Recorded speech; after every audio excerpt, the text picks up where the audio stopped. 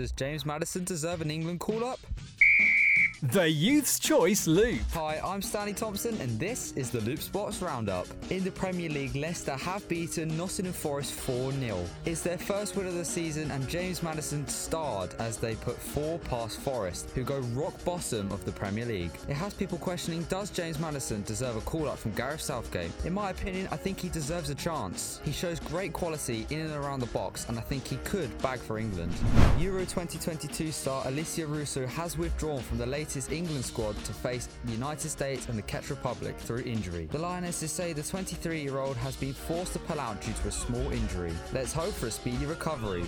And in the cricket, England's Johnny Bairstow has announced he will not play again this year after undergoing a successful surgery on a broken leg and a dislocated ankle. The 33-year-old, who sustained the injury last month after slipping during a round of golf, will miss the T20 World Cup in Australia and his country's subsequent Test series in Pakistan. I'm Stanley Thompson and that was the Loop Sports Roundup.